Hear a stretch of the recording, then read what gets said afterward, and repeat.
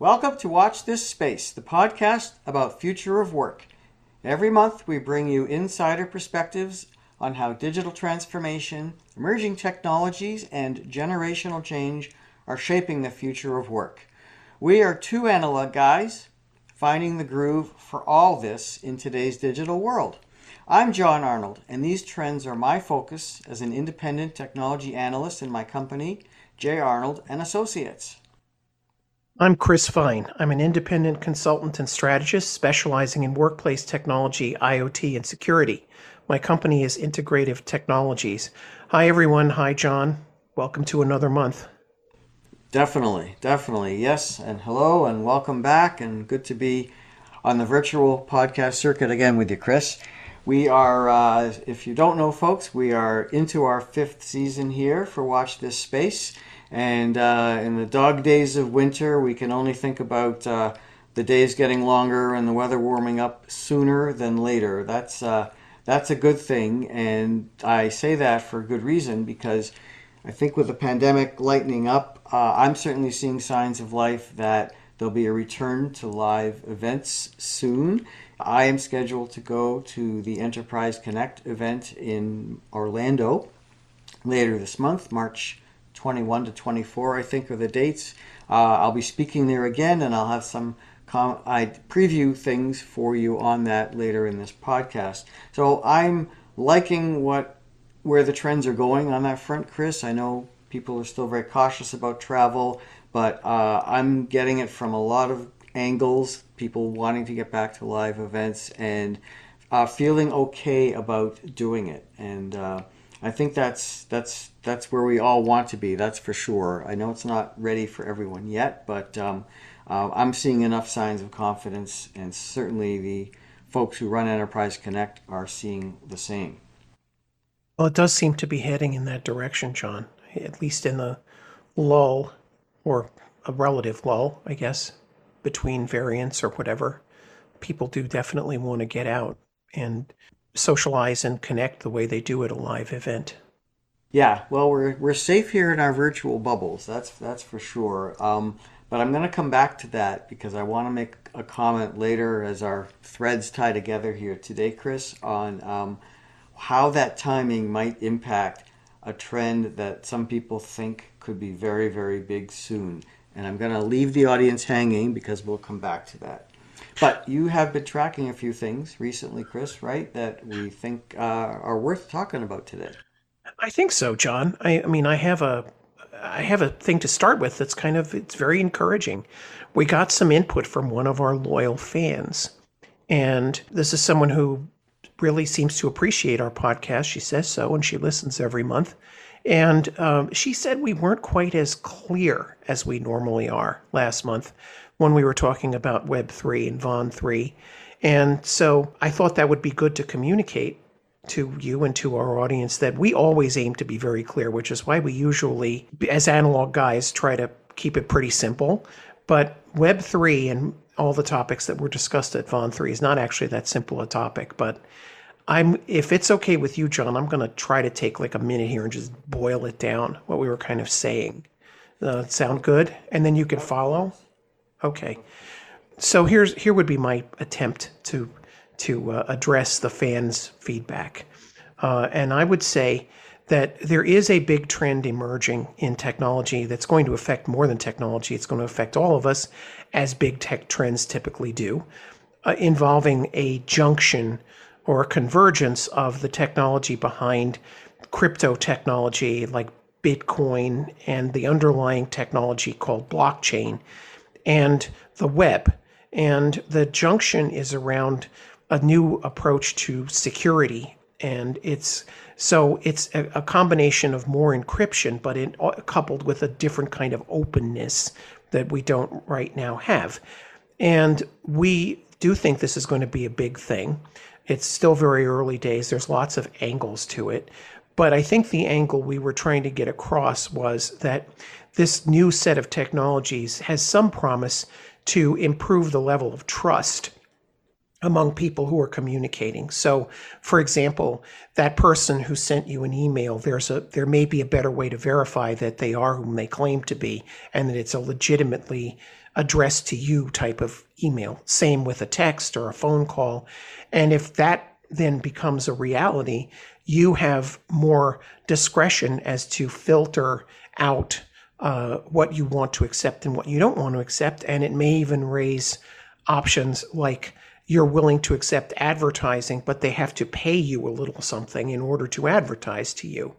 And that's potentially a very powerful thing and not necessarily bad, since we're all overwhelmed by junk now and noise, and it tends to obscure the signal of what we're actually trying to get out of communication. So I think that was what we were trying to convey as kind of the trend, a related trend to all of this that gets into our space that we talk about here. But John, I don't know if that made any sense, but what do you think? Yeah. Communications and identity, the Venn diagram there is a pretty strong overlap when we are in a digital environment. That's how it looks to me. Coming back to, the umbrella that really the tent that Vaughan 3 is trying to create, there's complexity for each of the big kind of ideas that are coming there. Things like NFTs, cryptocurrency, creator economy, Web3. Each of these are distinct trends and kind of emerging technology spaces that are complex. And for a lot of these things, you've got to be kind of immersed in these worlds to be really good at it. And we have these silos of expertise in these different spaces. And what people like Jeff Pulver are trying to do, of course, is find the synergies. Where do these things overlap and create new value? This is the new digital economy, this Web3 world we're all seem to be all headed towards.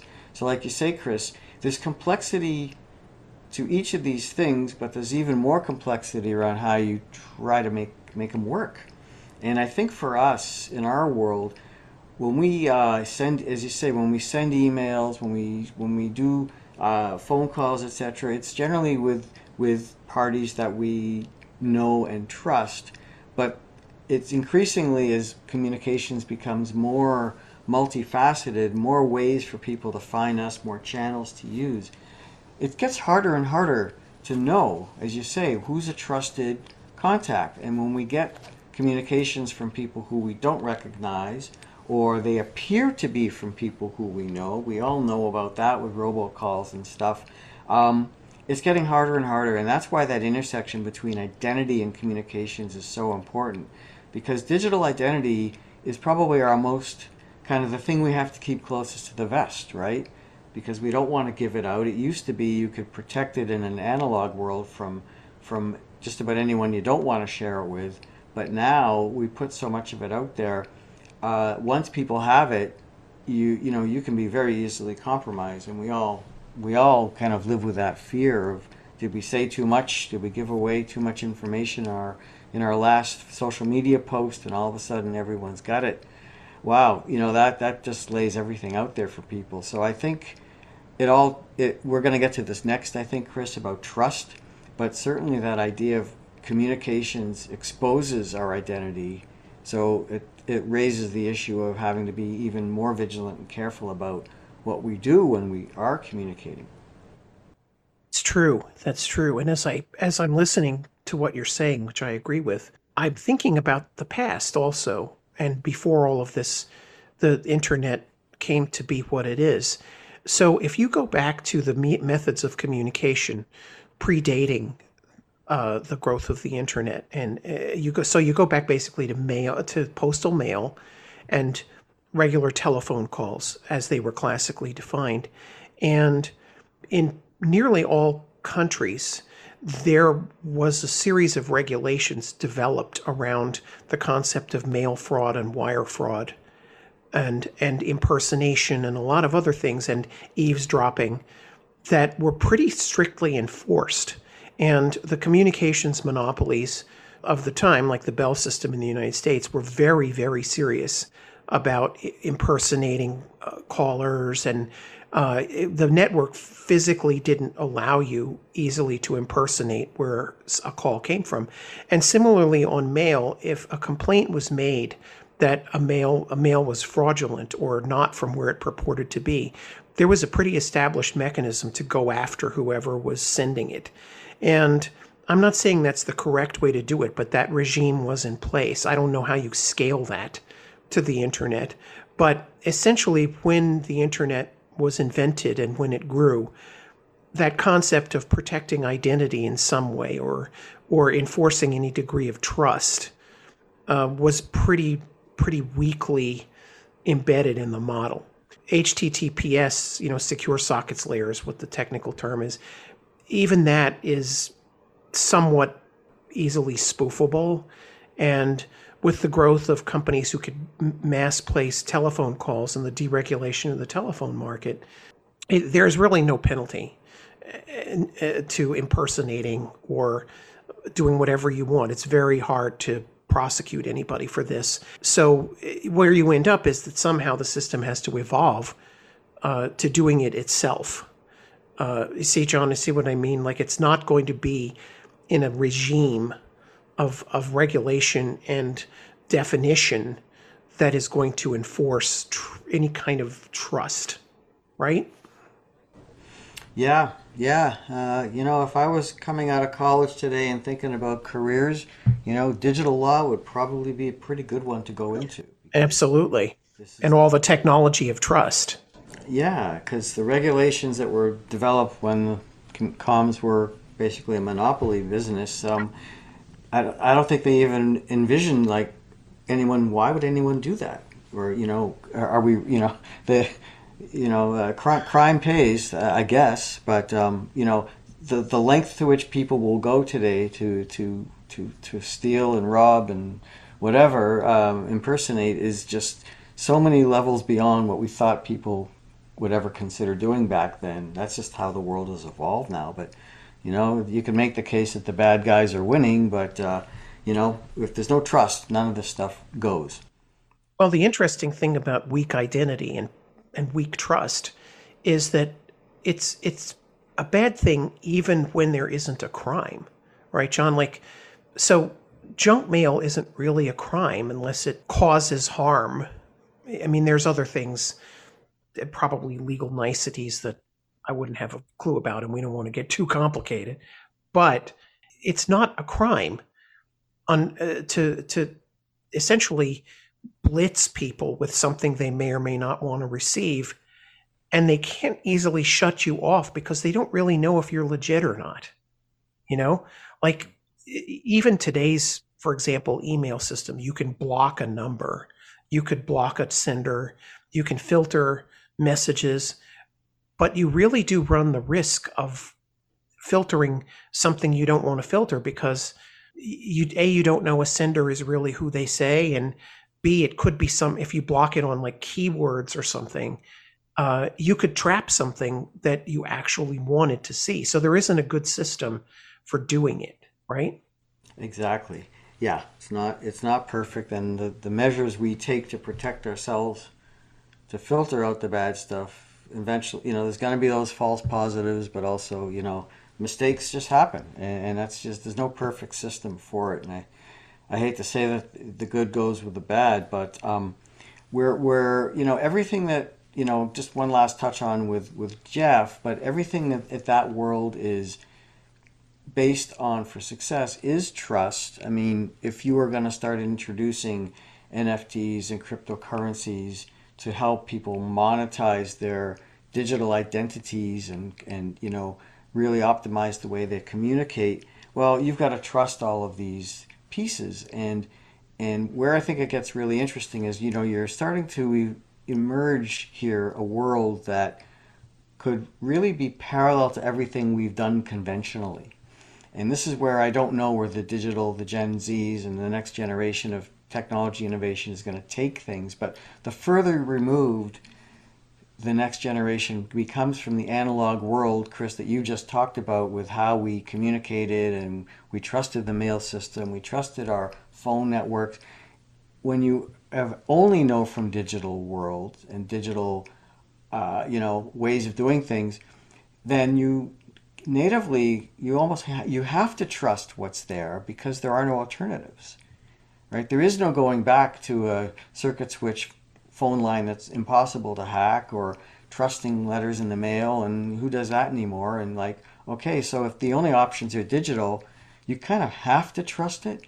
And so I guess, we can't ignore trust, but it just puts more and more onus on the people who provide trust solutions and develop policies and regulations around trust and enforce it. I just think it makes that more and more essential that we understand it and we have the right people making the right rules and enforcing them, etc. But it's interesting when you think, if there is no alternative, are we going to have to live in a much more compromised world about trust? Well, I think the way we're going without some kind of work on it, yeah, I mean, I think we are already, right? So this leads me to, I read an article recently about some of the efforts that have been underway to block junk calls and texts. And there is a technology that's emerged and been supported and mandated to some degree by the FCC and other agencies, working with the big phone companies, carriers, AT&T, Verizon, et cetera, in the States, Bell Canada, et cetera, that to add a layer of verification into the system. And the word they use for it is stir shaken, which is actually two pieces, and it's technological and not worth going into. But essentially, it allows a certain knowledge that if somebody calls you or you call them or text, that they are whom they claim to be. So it's a little bit similar to what they try to do with, for example, verified Twitter accounts with the blue checks, where, yes, it could be gamed, but it's really hard to do it. In fact, the usual complaint is it's too hard to get verified. But what the article said was everybody's aware of how bad the junk call and text situation is, to the point where something like between only 10 and 20% of people ever pick up a telephone call, either on cell or landline, that is not from a number that they know. And there's actual ramifications to that. Not all good, because that could be somebody calling because they're trying to tell you something you need to know, just like I said with the email filtering. So the industry is trying to get to the point where they can legitimize a call or a text, at least with a verified sender. And it's a long, slow process, because the way they're doing it involves every layer of the network. It's a big upgrade to a lot of layers of software.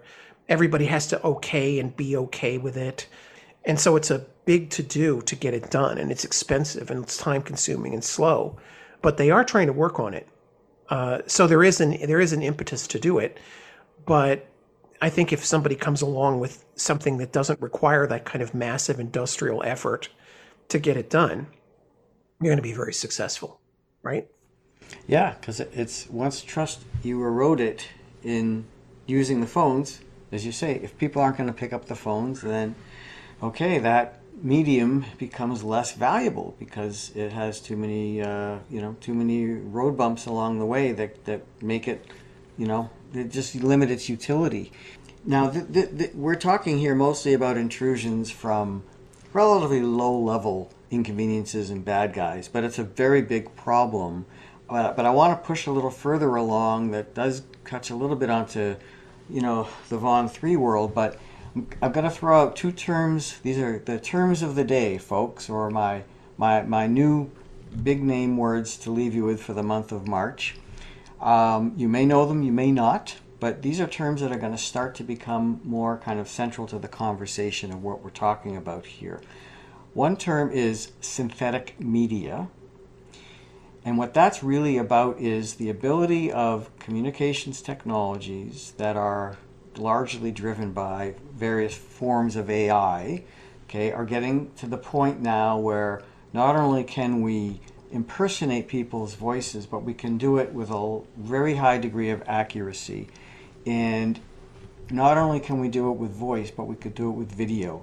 And all you need to do, and this is what the bad guys can do, all they need to do is harvest 5 seconds of your pre-recorded voicemail message to get the intonation of your voice. And they can create synthetic forms of that. Now, you can use synthetic media for bad or good, but the bad guys generally do it before the good guys do.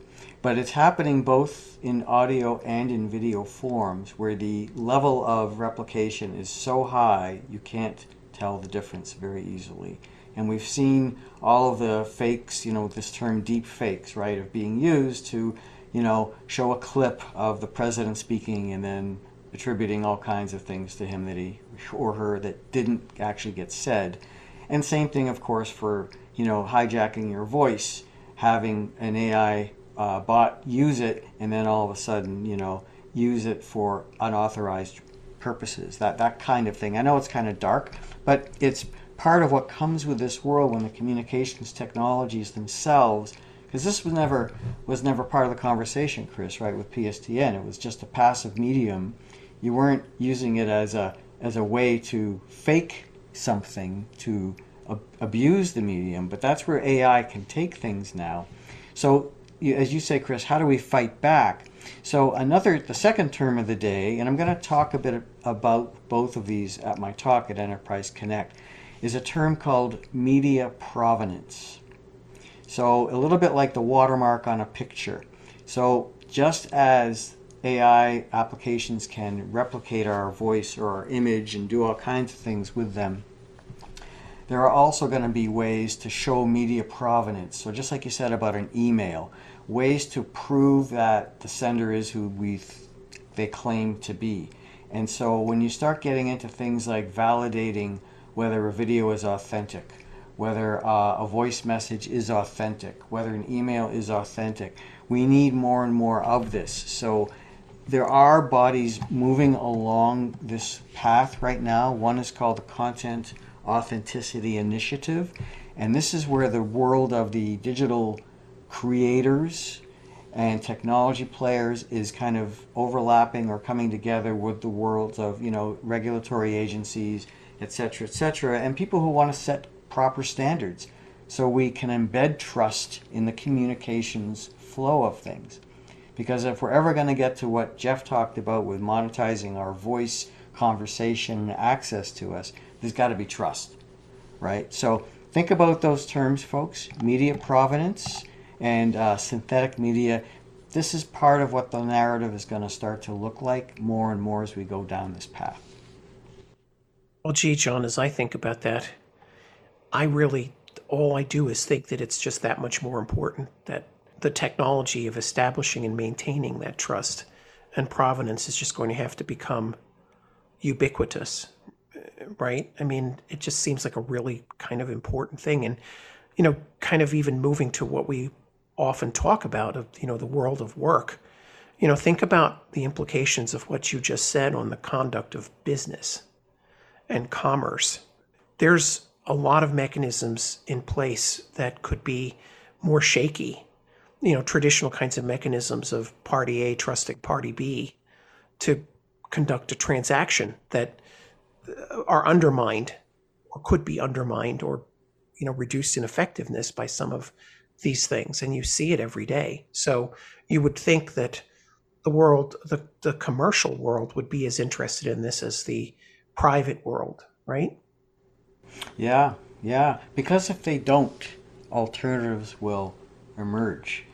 There are many different dimensions to trust, and we see more and more that there are siloed information sources where they may or may not be associated with any degree of what is actually going on. They may just express a point of view, but not clearly say that they do.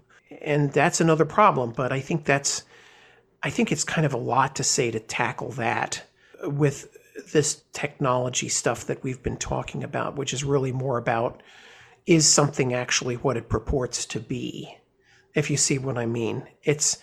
I think that much of the siloed and different interpretations of things, media that's come out, are capitalizing on a lot of this because there's no verification of a source on either side of an issue as to how legitimate the source is. And so in theory, there's some applicability of what we've been talking about to, at least verifying that the source is the source, because then you can do some research into the source. But it's all a big muddle, Yeah, yeah, it sure is. And, again, staying on the communications vein in that mode, the internet was ultimately created and adopted because it provided open source of, right, sharing information, expressing ideas, reaching audiences in a big way that could never be done before, et cetera, et cetera. And the good spirit and intentions of that are completely noble, right? But they are also getting compromised by people who have other ideas and want to leverage those same, qualities to do other things. And that's where it gets, yeah, that's where it does get kind of scary and says, okay, well, communications, if anybody can be in the game, not just a regulated monopoly, then, I hate to say it, but, trust and truth kind of find their own middle ground. They're not absolutes anymore. And that's a deeper, darker topic. And all I'm going to say to leave us on that note, Chris, is as Groucho Marx famously said, one of my idols, these are my principles, these are my ethics, and if you don't like them, I have others. True enough. True enough. Interesting topic. Hopefully more clear than we may have been, but lots more to talk about. And we kind of ran out of time, but maybe next time we can also talk about some of the stuff going on in future work and real estate and other stuff that we tend to keep an eye on. But John, it's going to be great for you at Enterprise Connect. Good luck. And we'll look forward to hearing what you've got from that too next month, right? Yeah, thank you. I sure hope so. And metaverse is another topic I did want to get to a little bit, but it will have to wait because we can only go on for so long, folks, before the power company cuts us off. Okay, so on that happy note, let's do our outro and set you guys up for our next podcast. So we are at time for today, and we want to thank you for listening. We hope you enjoyed our podcast and that you'll continue with us as we explore the future of work here on Watch This Space. You can access all of our episodes at www.watchthisSpace.tech or wherever you subscribe to your podcasts. And if you like what you're hearing here today, please leave us a review or a rating or a comment for future episodes. We are at your service. So with that, I am Chris Fine. I'm Chris Fine. You're John Arnold. Okay, ... Right. Leave it in. So let's just leave it at that and say, in a world without trust, you could totally say you were, right? Right. If you believe that I'm Chris, well, that's on you. Yeah, exactly. It's a bad thing. Well, okay. Anyway, so that's it for this month. Thanks, everybody. Thanks, John. Always a pleasure. And we will be back to you next month with another episode of Watch This Space. Take care for now.